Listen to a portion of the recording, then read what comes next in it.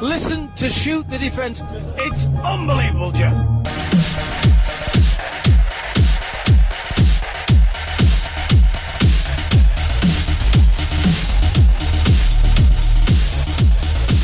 Hello, welcome to a special edition of Shoot the Defence. I'm your host, Stel, and my guest has a list of qualifications and experience as long as the Great Wall of China. I'm not even exaggerating. This gentleman has coached national teams, held technical director and academy manager roles for leading football charities. He's been recognised for his coaching work at grassroots level and has even dabbled in a bit of media work. Ladies and gents, it gives me great pleasure to introduce UEFA Pro licence holder and the current head coach of Safe Sporting Club, Jonathan McKinstry. Jonathan, welcome to the show. How you doing, mate? Yeah, very good, Stel. It's good to be with you. Thanks for having me on. Hey, it's an absolute pleasure, mate. And, we've been trying to arrange it and we finally got it. Yeah, we got there in the end. Exactly. Well, Jonathan, I was doing a bit of digging as I usually do when preparing for an interview. And I must say your CV is one of the strongest I've ever seen. I mean, I think we'll need more than one shot to cover your achievements. But let's go all the way back to 2004, where you began your applied sports science with coaching degree. What were your aims and ambitions at the time? Well, for me, it was always coaching. Sort of at high school, I was sort of quite self-aware in that I probably wasn't at the level to make the move from Ireland over to England to play professionally. And I sort of thought a coaching route was very much for me. Now, you can obviously do degrees in sort of sports coaching, but for me, I had a sense that science was going to play a bigger role in football going forward. And so I felt, whilst I never had ambitions to be a sports scientist myself, I felt that having an understanding of the science that might be used in sports going forward would be important. And yeah, I went and did that degree, but it was always very much to support my knowledge from a coaching perspective. Okay, so at the time, were you coaching as well as doing your degree? Yeah, absolutely. Whilst I went to Northumbria University in Newcastle upon Tyne, and really I probably spent more time coaching than actually go at university, because I think, as you know, a lot of degrees in the UK, you maybe have 9 or 10 hours of contact time at university, and the rest of it is then your own personal learning. And but I was probably in class and in seminars maybe 9 or 10 hours a week, but I was probably coaching 15 hours a week between doing work with Newcastle United sort of football in the community programs. I coached a local under-16s team in Gateshead, and then I also coached sort of the university football team. So I was out pretty much every evening of the week coaching, and sometimes doing some school stuff with Newcastle United. So yeah, I was doing a lot of sort of hands-on coaching whilst at university. Excellent. Well, you spent a couple of years at New York Red Bulls as their pre-academy coach. If I'm not mistaken, you started the role just after you graduated. So how did that move come about?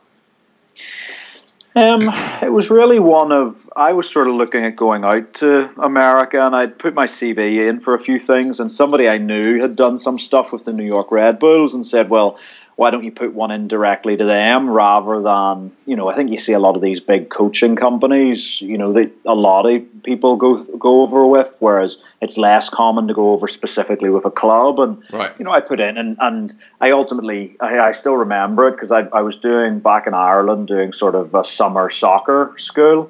And I think I had a voicemail at one lunchtime between coaching sessions, and it was from someone in the office at Red Bull, and they were interested in me coming over and being, part of their training programs initially, not so much with their academy or pre-academy. And that sounded very good. They wanted me to come and sort of be their link coach at a club in Staten Island. And I thought, yeah, that sounds excellent. It sounds good. Get out, practical coaching, see the world a little bit. And then I'd sort of all agreed and was ready to do that. And then I think 48 hours later, I got another phone call from them.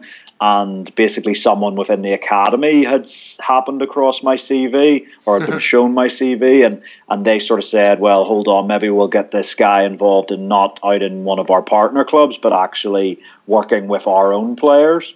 And yeah, they said, well, would you be interested in coming and working with our sort of pre-academy program. In the United States at the time, academy started at under 15 level, so anything from sort of 8 to 14 was considered pre-academy. And yeah, I just sort of, I was already geared up to go and work with a partner club. So when they said, look, would you like to come and work with even better players than that, the players who we've scouted to come and be part of our program, it was an easy decision to say, well, yes, absolutely. And yeah, went over on initially a 3-month contract because they were halfway through the MLS season already. But obviously, enjoyed it and got on very well with the people there and fitted into the environment and ended up staying for around 2 years in total. That's impressive, and what's even more impressive is that you went out there with your UEFA A and B license, didn't you? Well, I went out. I'd already started my A license. It was an interesting process of trying to do my final assessment for my A license, because originally there was the potential of being assessed in the United States by someone who had been certified as a UEFA assessor, who was the coach. I can't remember his name now, but he was a head coach at a college in upstate New York. But we could never get the time together or the date together for him to come and assess me, or me to go and work with his college team. So what ultimately happened was I flew back to Ireland and coached, I think it was like the under-17s representative side of one of the counties in Ireland for just one session. I'd never met them before, and just went in and sort of borrowed the team to do my final 11v11 assessment for my A license. And I think I was probably back in Ireland for 3 or 4 days purely to do the assessment and then fly back to New York. So yeah, it was a bit of a sort of going round, a few roundabouts to get that final assessment done. But yeah, I'd already done my B license. I had my B license before I started university, because I did it when I was 18. I sort of took it immediately when I was 18 and passed it straight away. And so I went to university already having that. And I'm a bit different maybe than some coaches nowadays. I see a lot of coaches nowadays who are in this big rush to get through all of their licenses, where if you look at me, I sort of did my B license when I was 18, passed my A license when I was maybe 22, 23, and sort of, got my pro license there when I was, 29, 30. So there was a few years between each of them. I wasn't that I need to do it the next year. It was like, well, I'll get there eventually. It's more important to actually coach rather than get the piece of paper. Absolutely, mate. Well, I know the New York Red Bulls are heavily focused on developing coaches as well as players. There's a great management support structure there. I mean, there's plenty of growth opportunities, and you can really boost your coaching network. So am I right in thinking the role wasn't just on the field coaching and admin? I mean, I'm sure there were targets to meet, like, increase the amount of camp programs. Well, again, that was, for me, I think personally, fortunately, because I was working with our scouted players, I didn't really do that. That was, yes, there were a team of maybe 30, 40 coaches who came out every year who went and worked with the local partner clubs, went and did the soccer camps during the summer. But I was sort of on the tier above that, in the sense that, we worked with players who had to come through a tryout to be part of the Red Bull program. And yes, I think they always wanted the academy and pre-academy staff to go and maybe do 1 or maybe 2 camps during the summer as a lead coach, just to show some of the training programs coaches the things that we were sort of looking for at the sort of academy and pre-academy level. But no, actually, that was one of the things. I went there, and because of the role I was given, I was able to focus purely on coaching and curriculum development. So, we at that level sort of worked on developing a curriculum that the training programs as a whole could access. So that was very fortunate for me, in the sense that that sort of side of the sales side of soccer in America, I didn't get involved in. I was able to focus purely on coaching, which was nice. Excellent. Well, as a year later, you became an academy coach at the Right to Dream Academy. Now, correct me if I'm wrong, but as far as I'm aware, Right to Dream send around 3 to 5 students to the US on student athlete scholarships, and they've got many partnerships across the northeast of the US. So how did you get involved there, and did you ever visit their academy in Ghana? Yeah, well, absolutely. When I was still at university, I actually met Tom Vernon, who is the owner and founder of the Right to Dream Academy, and it was part of, he had previously been head scout for Manchester United in Africa, and I had obviously been awarded the sort of grassroots coach of the year by Manchester United when I was sort of 19, 20. And just, again, I can't remember how he managed to get in touch, but he got my contact from somewhere, maybe from Manchester United, I don't know. And I basically received a phone call one sort of day, and it was Tom saying, look, this is who I am, this is who Right to Dream are, and gave me a bit of a brief history of it. And at the time, they were looking for a new technical director for Right to Dream in Ghana. And he was like, look, we'd be interested in you. Now, I was only 19, 20 at the time. But he was like, we'd be interested at you maybe for the role. Tom had obviously started the academy from scratch when he was 22, 23, so wasn't averse to offering senior positions to young people if they're the right people.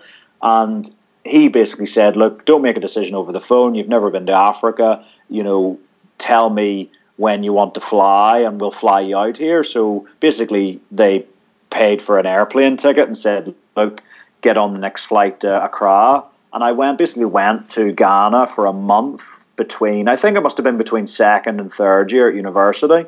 And with the view to, if they maybe offered me the job, well, maybe you wouldn't finish the degree, maybe you'd take the job. And I went out and it was a great experience. The coaching was excellent. And I felt that the coaching went very well, as did Tom. But even I knew that I wasn't ready to be sort of a technical director of a football academy at 19, 20 years of age. I didn't have the management sort of savvy. I didn't have that skill set yet. And so we decided, you know, that the time wasn't right, but we would keep in touch. And then, years later, when I was in New York and the Craig Bellamy Foundation was being set up and Tom and Right to Dream were the consultants for that, he got in touch again and said, look, we think you'd be a really good fit for this. And we basically agreed that I would take that job, but that academy wasn't due to sort of open for another 6-7 months. And the decision was made for me to come to Ghana ahead of that and spend sort of half a year in Ghana, sort of helping with their management team and doing coaching as well, just to really acclimatise to the sort of African culture again, because ultimately I'd only spent sort of 4 weeks in it prior to that. Well, you know, it's funny you mentioned the culture because it segues on to my next question relating to the actual culture of soccer out there. You know, we know that Ghana have produced so many fantastic footballers in the past, and even they're still producing them. But what would you say is the main attitude towards soccer out there, from the youngsters primarily? There is such an intense desire to be successful.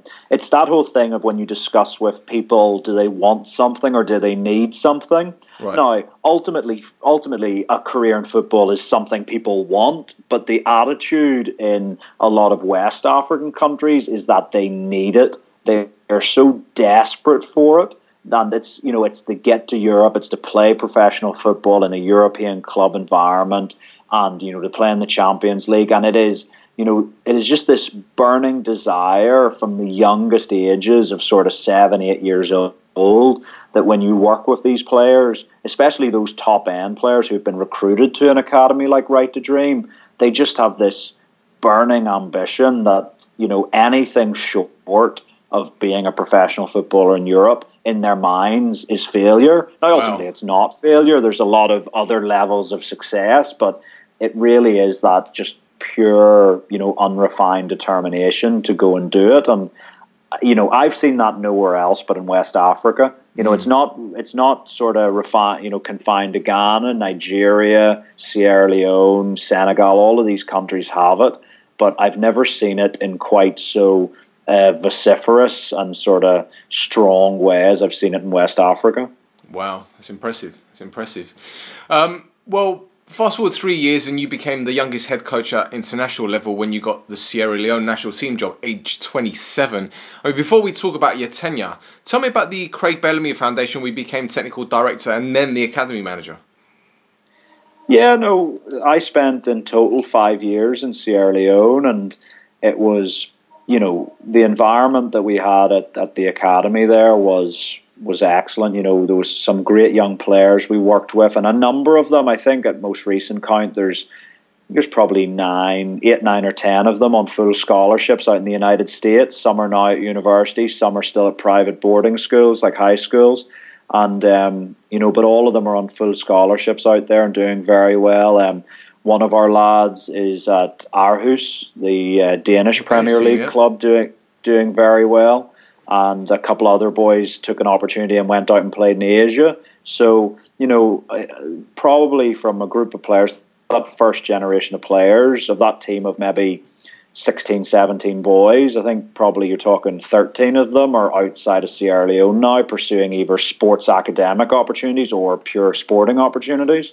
So it was a really good time, and it was working with some really great players and really great people as well. A number of the staff that we recruited there, I'm still in close contact with. Some of them have worked with me since. Others, I'm sure, will work with me again in the future.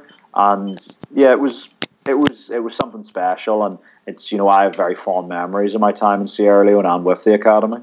Brilliant. Well, I presume that your work for the charity was kind of like the stepping stone that earned you the Sierra Leone job. Yeah, absolutely. I think we were the only fully residential. We were the only professional football academy in the country. So in essence, we were almost like the national academy, despite being a private entity.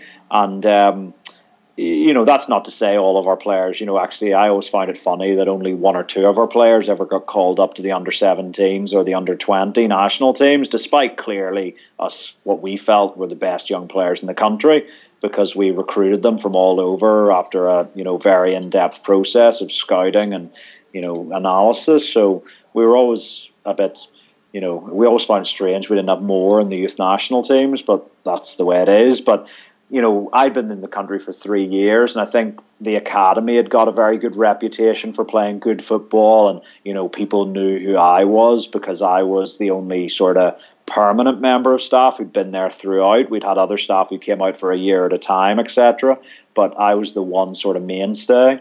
And yeah, when the national team job came up, it was one of those things that, because I'd been involved in football and dealing with different wings of government, you sort of knew who to make phone calls to, and right. it meant I was able to organise a meeting. It was a case of, look, I think if you're looking for a new head coach, and at the time it was very the talk that was going around Sierra Leone in football after the previous Swedish coach had left was that with only 3 World Cup qualifiers remaining, they were maybe going to just appoint a local coach, so that they didn't have to pay for flights and visas and hotels and all of the things that come with having a European-based coach. And as soon as I heard that, I thought, you know what, get me in the room, because there's not a better qualified or on-the-grass coach in this country than me. I know the team. I've been watching the national team play. I would watch all of their away games on the TV. I'd go to the stadium for all the home games for the 3 years I'd been there. So I knew the team. And I just felt I was if they were going to go for someone who was living in Sierra Leone, I felt that I surely was the only solid option. And despite, the age I was, and I went and I met initially with the director of sport for the government alongside the general secretary of the FA. Both of them liked what I heard. I then got to meet the minister of sport for the country, and he liked what I heard, what I was saying. And yeah, 2 days after that, the phone rang and they offered me the job, initially on that basis of the final 3 World Cup games. And obviously we got renewed for another campaign after that. So yeah, it was a bit of a whirlwind sort of week, that, in terms of how everything went. But yeah, it was, I felt going into it that I was the best candidate within the confines of Sierra Leone. And in essence, it was a case of right time, right place. Because if I was living in London at that time, I wouldn't have got the job. But I wasn't. I was living in Freetown. And yeah, I was fortunate enough to be offered the job. There you go. Well, look, I mean, in the time you were there, they reached their highest ever rankings in both Africa and the rest of the world. You also unbeaten at home. So I'm sure you knew about the pool of talent available, given that you called up Dean Conte and Bangura, who were in Chelsea's reserves and under-18 squad at the time. Yeah, it was about, for me, it's about casting the net wide and deep and trying to find talent. Now, not all of them work out. Some of them didn't. One of the players you mentioned didn't, but the other one worked out fine. And it's the same. And also coming from an academy background, I've never been adverse to giving young players a chance. In my first game with Sierra Leone against Tunisia, we played a young boy called George Davies, who was only 16 and was registered at a Premier League club in Sierra Leone, and he'd never played a professional game of football before. He'd been playing for this team in Sierra Leone's youth team, and I just thought I brought him into the training squad, and his whole week was excellent. And I just thought, you know what, I'm going to play him. And we ended up dropping a 30-year-old 50-cap player to play George on the left wing, and he terrorised Tunisia for 70 minutes before he ran out of gas. And he ultimately then went and signed for a team in the Bundesliga, and he's now playing in Austria, actually. He just won the Austrian second tier last season. Oh, wow. So, but we gave him his full professional debut in a World Cup qualifier when he was 16.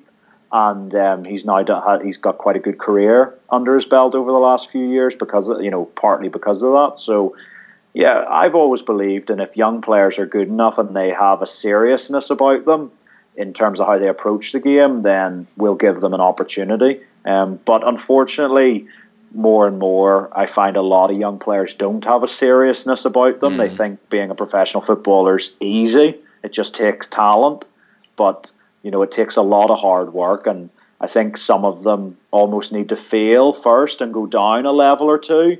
Like we had player Abdoulaye Belbaghi, who'd been, I believe, at Tottenham's academy when he was a child and got released when he was 17, 18 and ended up dropping all the way down to the conference, the non-leagues in England, before coming back up to play for Tranmere and sort of League One, League Two. And he was an England youth international who, by the time we came across him, was sort of 22. And we convinced him to come and play for Sierra Leone because he had Sierra Leone heritage.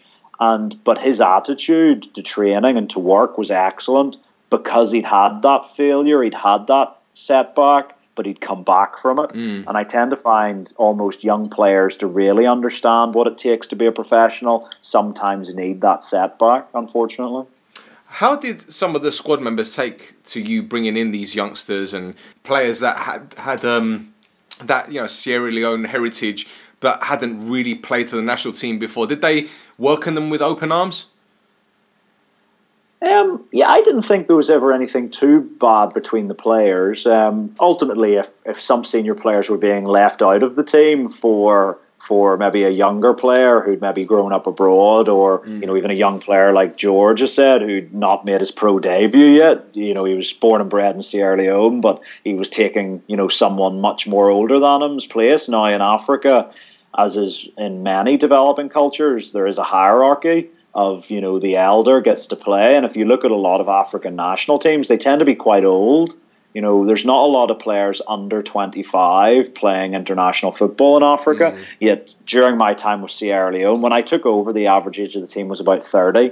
When I left, it was about 22. Oh, wow. So we significantly reduced the age of the playing squad. Was that intentional, though? We wouldn't have done it if the players weren't good enough. Right. We felt that one of our things was we wanted to play a higher tempo game, and we felt that young legs would help us do that. But you can't just put young players in for the sake of putting young players in. They have to be able to deal with it. And one of the challenges sometimes putting young players in is if they're playing against an older, hardened centre-back or full-back who's going to, the dark arts of the game, then maybe younger players who are just breaking through can be intimidated by that a little bit. So it's only if they're ready. But, again, I've learned that young players can be trusted. And it's that sort of thing, Sir Alex Ferguson said many years ago that, when he was putting that young team together in the early 90s, was that, these young lads, they've got so much energy and they bring a real energy, and then they even bring more energy out of some of the senior players who are in the group. So that's really what we tried to do with Sierra Leone. And, I think it worked. We ultimately had some level of success. We didn't manage to qualify for a tournament, but we did have good results. We did do well in the rankings. And ultimately, it was, I think had we been able to stay together longer, we'd have continued on that trend. But, it wasn't meant to be. Do you know, it's interesting that you mentioned these young players, because look, I'm a Man United fan, and the past few months, obviously Mourinho has taken a lot of stick, and which is understandably so. But at the same time, a lot of people on social media are saying, well, we've got all these youngsters, we've got Angel Gomez, we've got Mason Greenwood. Why doesn't he give them a shot? And my argument is they're 17 years old. You can't throw them in against a Wolves or a Liverpool, or, you can't throw them in at the deep end at this stage of their career because they're not fully ready. But people will argue that they'd be doing it in the under-23s. But again, on the flip side, my argument is, well, is that the level of competition there is completely different to the Premier League. So you throwing in these youngsters at international level, I don't think it was a gamble, because you knew exactly what you wanted from them. As you mentioned, they got the energy levels and whatnot. But do you think that was a little bit of a risk because of their lack of experience? Well, yes, it ultimately was probably, but for us, we felt that they were good enough. This was the thing. It was like, and even I go back to the same player, that 16-year-old we gave the debut to, and sometimes you've just got to go with your gut instinct. Nowadays, and I'm the biggest advocate for sports science. You'll find, we've got GPS tracking here in Bangladesh. We've got the heart rate monitors. We film all the training sessions. So for me, that side of the game is so important. But also sometimes you've just got to go with your gut instinct. And the night before that game against Tunisia, so it's not even we were playing a small nation. We were playing Tunisia, that and we'd never beaten them in our history. We ended up drawing 2-2, actually conceding a last-minute goal. We almost won the game. But with George, all of my coaching staff were saying, don't play him. All of them. So I had in my hotel suite the night before, we always have a little bit of a get together and we discuss the team and what we're going to do. And actually one of my assistants was George's club manager. Oh wow. And even he was saying don't play him. That all of my assistant who had flown in from America, my goalkeeping coach who'd flown up from Swansea City, I had all of these guys around me, my analyst, all of them to a man in this room. There were 6 of us in the room, and everyone, 5 votes said, don't play him. And I sort of went, right, I'll think about it. And I went to bed, and I woke up the next morning, and I just thought, no, he's playing. He has to play. And so I went completely against what all of my coaching staff were advising, but I knew it in somewhere down. I was like, he's ready. Right. And he was, and he went, and he literally, one of my favourite memories in football will be when we switched his wing. We put him from left wing to right wing just after, I think, Tunisia had equalised for the first time. And the back the winger on the far side is waving frantically at their dugout to get their attention. And he gets their attention and he just points to George and then holds his arms out as in going, what do I do with him? and that made me smile. And I just sort of thought, you know what? Yeah, after 70 minutes, he ran out of gas and we had to bring him off of cramp. But I was like, you know what? He was ready. And that sort of told me as well that, yes, you can have all the data and yes, you can have all of this information and you have to use it. But sometimes you just got to go with your feeling and your instinct about the game. And thankfully, I've got that more often. I've got that call right than I've got it wrong. You don't always get it right, but thankfully, just like that occasion, it's been right more than it's been wrong. Absolutely, mate. Well, look, we always hear this rhetoric about national team jobs that it's hard for managers because they only spend a few weeks at a time with their players throughout the year. I mean, was that an obstacle for you, or do you think players behave different with you than at club level because you brought something fresh to their game? I think the thing about national team, the relationship a national team coach has with his players is different to a club coach. You're picking a national team, and so the players want to be there. They want to play for their national team. So whereas at a club, a player maybe has a bit more power because they've got a contract. It's right. sort of like, well, I'm under contract for the next 2 years or 3 years.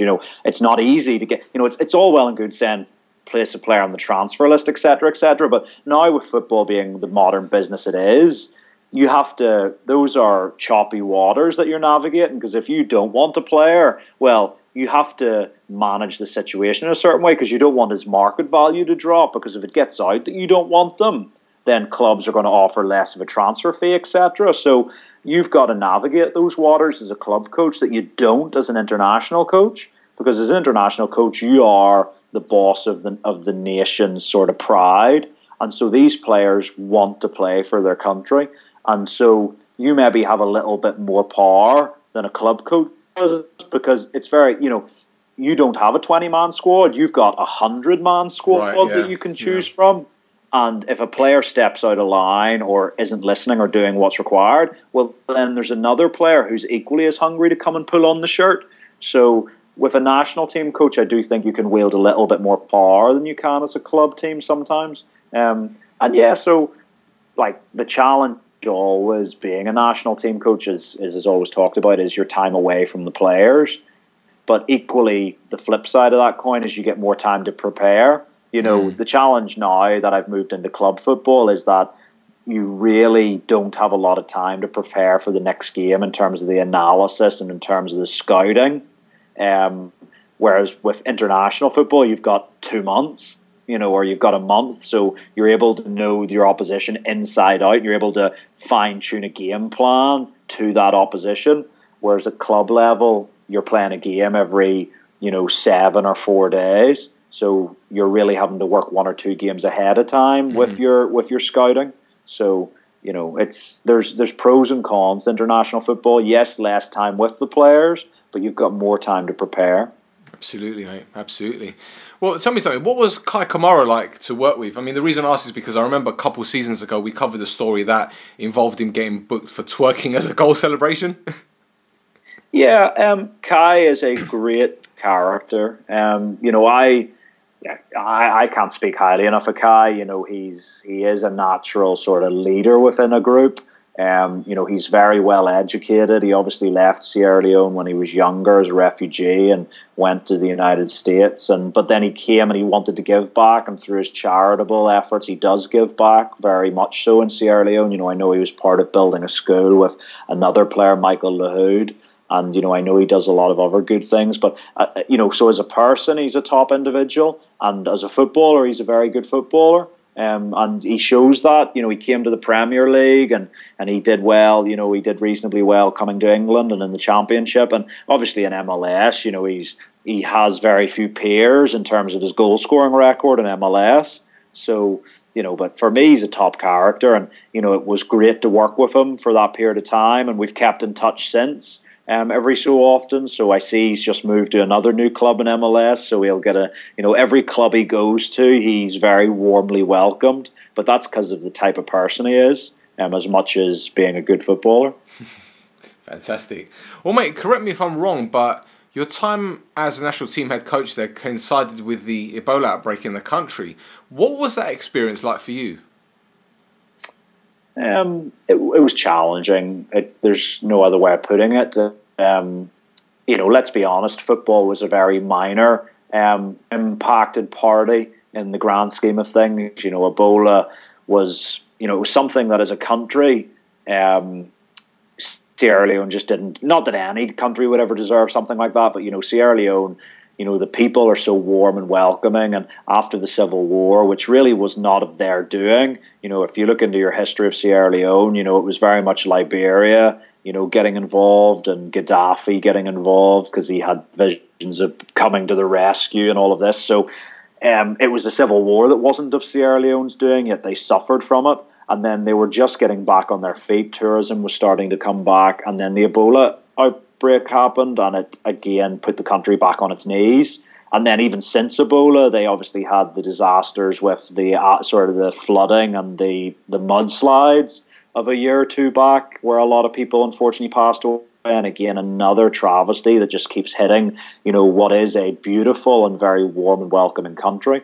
And, so it was a really bad time for the country, the Ebola outbreak. And football-wise, yes, it meant we couldn't play any home games. We had to play all our games away from home. There was a much tighter sort of security presence around us. There was health checks. I remember going to the Ivory Coast and them insisting that the only way they would agree to the game would be if the players submitted to having sort of, temperature checks 2 or 3 times a day. And obviously they decided one of those times a day should be 6 a.m. in the morning. So obviously the players are getting dragged out of bed, woken up to have their temperature taken to make sure they're not ill. So some of that's a bit of gamesmanship, but equally we needed to play the games. And our message to the players was, look, let's try and be a beacon of light for the people of Sierra Leone. It's a really tough time here, but that everyone's football crazy, and if you can go and get a result in these games, well, maybe even just for 30 minutes or an hour or a day, it makes people forget about what's going on back at home, and just be happy that their football team's doing well. So that was our mindset in that qualifying campaign. Yeah, the feel-good factor, I guess, isn't it? Yeah, it's trying to do that in what was a very dark period for the country, and going out and saying, look, at least the other thing as well is international media always focus on the negatives. Yeah. That's just the nature of the media in the modern age, and so obviously at the time every day was just about Ebola. So it was about Sierra Leone and Ebola, and we were sort of like, look, if we can go and beat the Ivory Coast or we can beat Cameroon, maybe we get on the news headlines for a positive reason, and people out in the rest of the world are hearing the name Sierra Leone for something other than the Ebola outbreak. So, again, that was our mantra. Can we in some way shed a positive light on this country that deserves it more than most, and, try and defer, sort of take people's eyes away from the bad news just for a moment. Great stuff. Well, another national team role followed, this time with Rwanda. Now, am I right in saying the infrastructure and attitude towards football development in Rwanda was much different to that in Sierra Leone? I mean, I've heard that there are around 30 artificial pitches throughout the country, which is quite impressive. Yeah, no, Rwanda as a country, and East Africa in general, I would say is a lot more organised than West Africa. West Africa is chaotic and it's loud and it's passionate, whereas East Africa is a lot more logical and a lot more organised. Right. And so you go to Rwanda and all the roads are beautiful. The airport works very well. My brother came to visit Rwanda and he said it was a little bit like, it reminded him a little bit of Tenerife or one of the Spanish islands for the reason that it felt like Europe, but you knew you weren't in Europe anymore. Right. So very much like the Spanish islands, it's Europe, but it's not Europe. So that was his impression. I think it's a pretty accurate one for Rwanda, is that it is very much like a European country in that sense, in the organisation levels and the efficiency. And yeah, part of that is that they utilise the FIFA funding a little bit better than West African nations do. So obviously FIFA have large grants available for football development, and Rwanda have utilised that to build numerous training pitches around the country for both youth development and for the senior sort of Premier League teams to train on. Fantastic. Well, you guided Rwanda to the quarterfinals of the African Nations Championship in 2016, but were relieved of your duties that same year despite 11 wins in 25 games in charge. How much did that affect your confidence? I think by that stage, you've got to remember, I'd experienced it before Sierra Leone, because ultimately with Sierra Leone, we broke our rankings record into the top 50 and 7th in Africa, and 3 weeks later, they terminated my contract. So, we just set their highest ever point in history, and it wasn't enough. So, you're never more than 2 games away from the sack in international football, and unfortunately, that was the way with Rwanda as well. We'd done so well in the African Nation Championship, the best the country had ever done, but then we're into the next qualifying campaign, and I think we lost 2 on the bounce. And it was sort of like, right, that's it, done. Even though I'd only just signed a new 2-year contract, I'd signed a 2-year contract, and then 3 months later, they're sort of like, oh no, we want to change direction, and they made their decision. So you're sort of like, it's baffling sometimes, but you when you're in football long enough, you come to understand that decisions get made for a whole host of reasons, and at least half of them bear no resemblance to logic or common sense, and so you just get on with it. You're just like, it's happened, let's look at the next thing. Because you can't do anything about it anymore, and you just have to know that you look back at your record and you know you did what you felt was right. You know, you just try to make more correct decisions than bad decisions, and if the results are there to back it up, which I believe with Sierra Leone and Rwanda the results were there to back it up, then you just have to, you know, they make their decision for their own reasons, and you just have to sort of get up and go again. Absolutely. Well, a brief stint at Lithuanian side FK Kauno Žalgiris, pardon me if I've butchered their name, followed before and moved to London, where you became performance coach at Curva Coaching. Now, what were the noticeable differences between the attitudes of players in Africa compared to Lithuania? I think there's definitely a culture difference. The big difference for me was Lithuania being a former Soviet country. There is, and I've not been to other former Soviet countries, but I am told by Lithuanians that they are similar. But I would say Lithuania was always a glass half empty type of place rather than a glass half full. And so motivation, you know, I had to go and, you know, pick up a book again just to remind myself of maybe some new... I've always considered myself very good at motivating players, but even in Lithuania, I had to go and read up on maybe some new techniques of get through to people. Because, you know, in Lithuania, it was very much, you know, 10 things could go right, and it only took one thing, even one small thing, to go wrong, and it was all disaster. Yet... they wouldn't want to, you know, focus on the positive things. It would be the one little negative thing would become the focus. And so that was an interesting challenge for me, which was, and again, it's good to add to your skill set to be in those environments. But yeah, that was very much it. It was all or nothing. It was either disaster or it wasn't. But it only required one little thing to go wrong for people's mindsets to turn to the negative. So that was an interesting environment to be in. But it was definitely a worthwhile one, I think, because the more times you're in different cultures and different environments, the better your own personal skill set becomes, I believe. Well, did that play a part, or did that influence you to continue there or not to continue there? Because, I mean, it didn't really work out for you, did it? Yeah, it was one of those things, and it was sort of nobody's fault in the end. There was enthusiasm from both me and the club to continue on and to agree a new contract.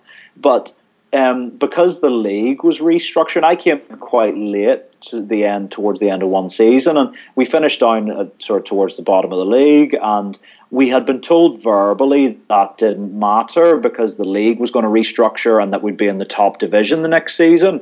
So we were planning for that. I went to Nigeria on a scouting mission. We had players lined up from Scandinavia to come in, you know, as new signings in pre-season. But then it went on, and despite the club pushing the federation for written confirmation of what the league setup was going to be the next season, they would never get it in writing. And so the club were obviously very cautious at committing to this sort of program that we had designed that was going to cost, you know, a bit of resources, you know, to bring in these players. And we felt we could push for the Europa League in the new season. And everyone was very positive about it, but the club needed written confirmation of what division they were going to be in before they could commit these finances, and that's completely understandable from a business point of view. I had no argument with the hierarchy about that. I understood it completely. I was frustrated by it, but I understood it, and we got round, and we were like 1 week before pre-season was due to begin, and we only had I think we had maybe 9 or 10 players signed, and most of them were young lads, and we had all these players ready to come in, but the club couldn't commit to it. The club could only commit to a Division 1 budget rather than a Premier League budget, because they didn't know that they were going to be in the Premier League. And ultimately I said, look, what I didn't want to do was agree to stay, sign a squad to try and compete to win the First Division, and then at the last minute be told we're in the Premier League with a squad built for the First Division. And ultimately, that's sort of what happened. Is the club signed some players that we agreed not to continue. They went ahead, found a Lithuanian coach, and I think it was 2 weeks before the season started, or 2.5 weeks before the season was due to start. They were already 3 or 4 weeks into pre-season when the federation basically confirmed in writing what they've been saying verbally, and so like had I said, everything probably would have been fine. But equally, you're then rushing around in the last 2 weeks of pre-season trying to sign players, and when you're rushing to sign players, you tend to make bad decisions. So, I was comfortable with my decision not to stay.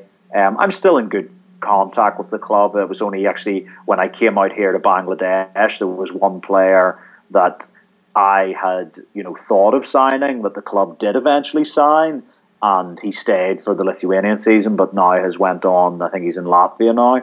But I contacted the director of the club a couple of weeks ago to see what he'd been like, what his attitude was like, etc., because we might consider him for out here in Bangladesh. Oh, wow. So, it's still, I'm still in good terms with the club. It's very rare that you leave football clubs and you're on good terms with the management. So, I very much like the people in Zalgiris at Kaunas, and I'm sure I'll go back and visit, because Kaunas as a city is a lovely place, and Lithuania as a country is a lovely place.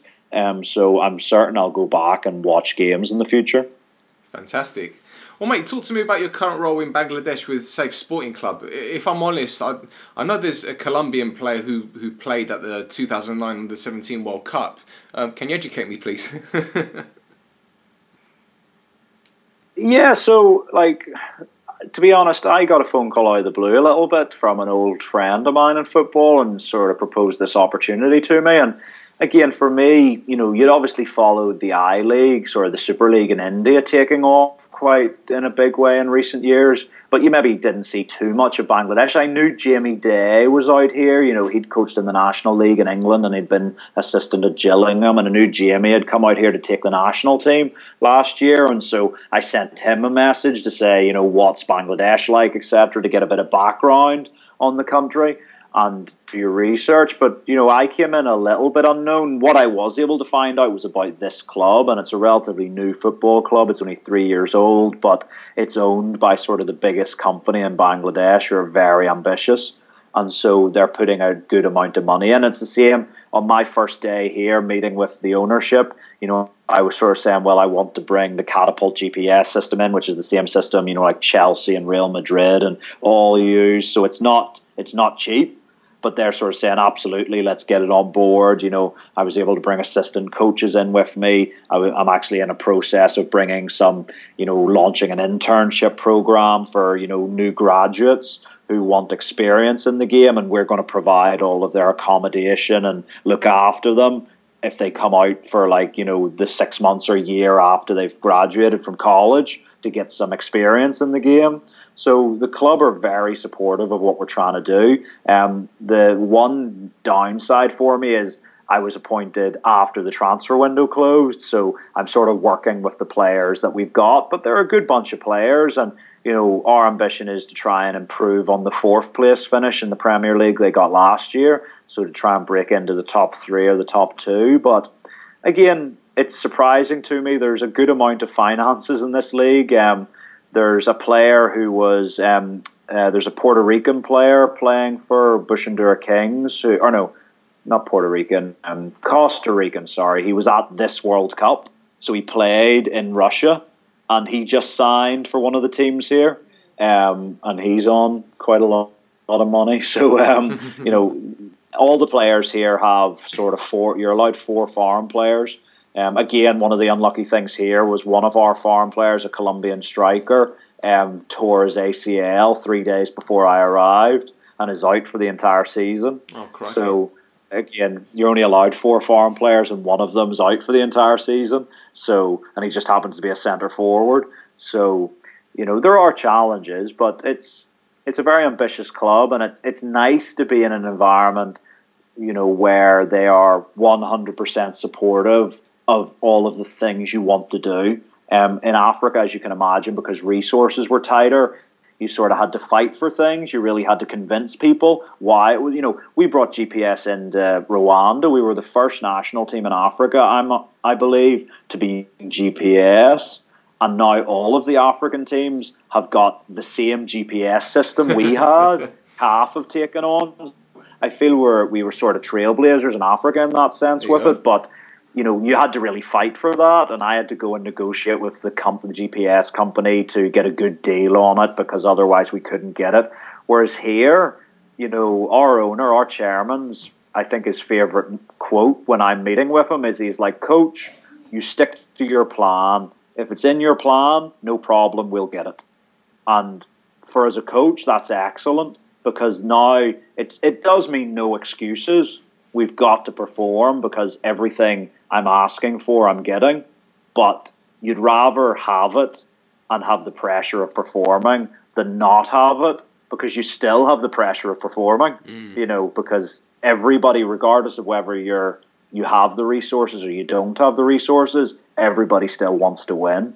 And so, we're now in a situation where you are, with Sierra Leone, with Rwanda, with Zalgiris, we were maybe the little guy trying to upset the big guy's table and trying to take somebody's seat.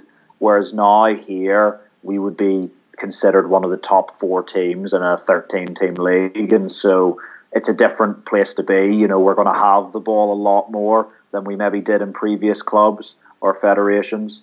And it's an interesting challenge, and it's I'm 6-7 weeks into it now, and it's going well so far. Well, it's good to hear, mate, and long may it continue. Well, mate, look, it's been an absolute pleasure having you on the show. Thank you ever so much for your time, and I really hope we could do this again sometime.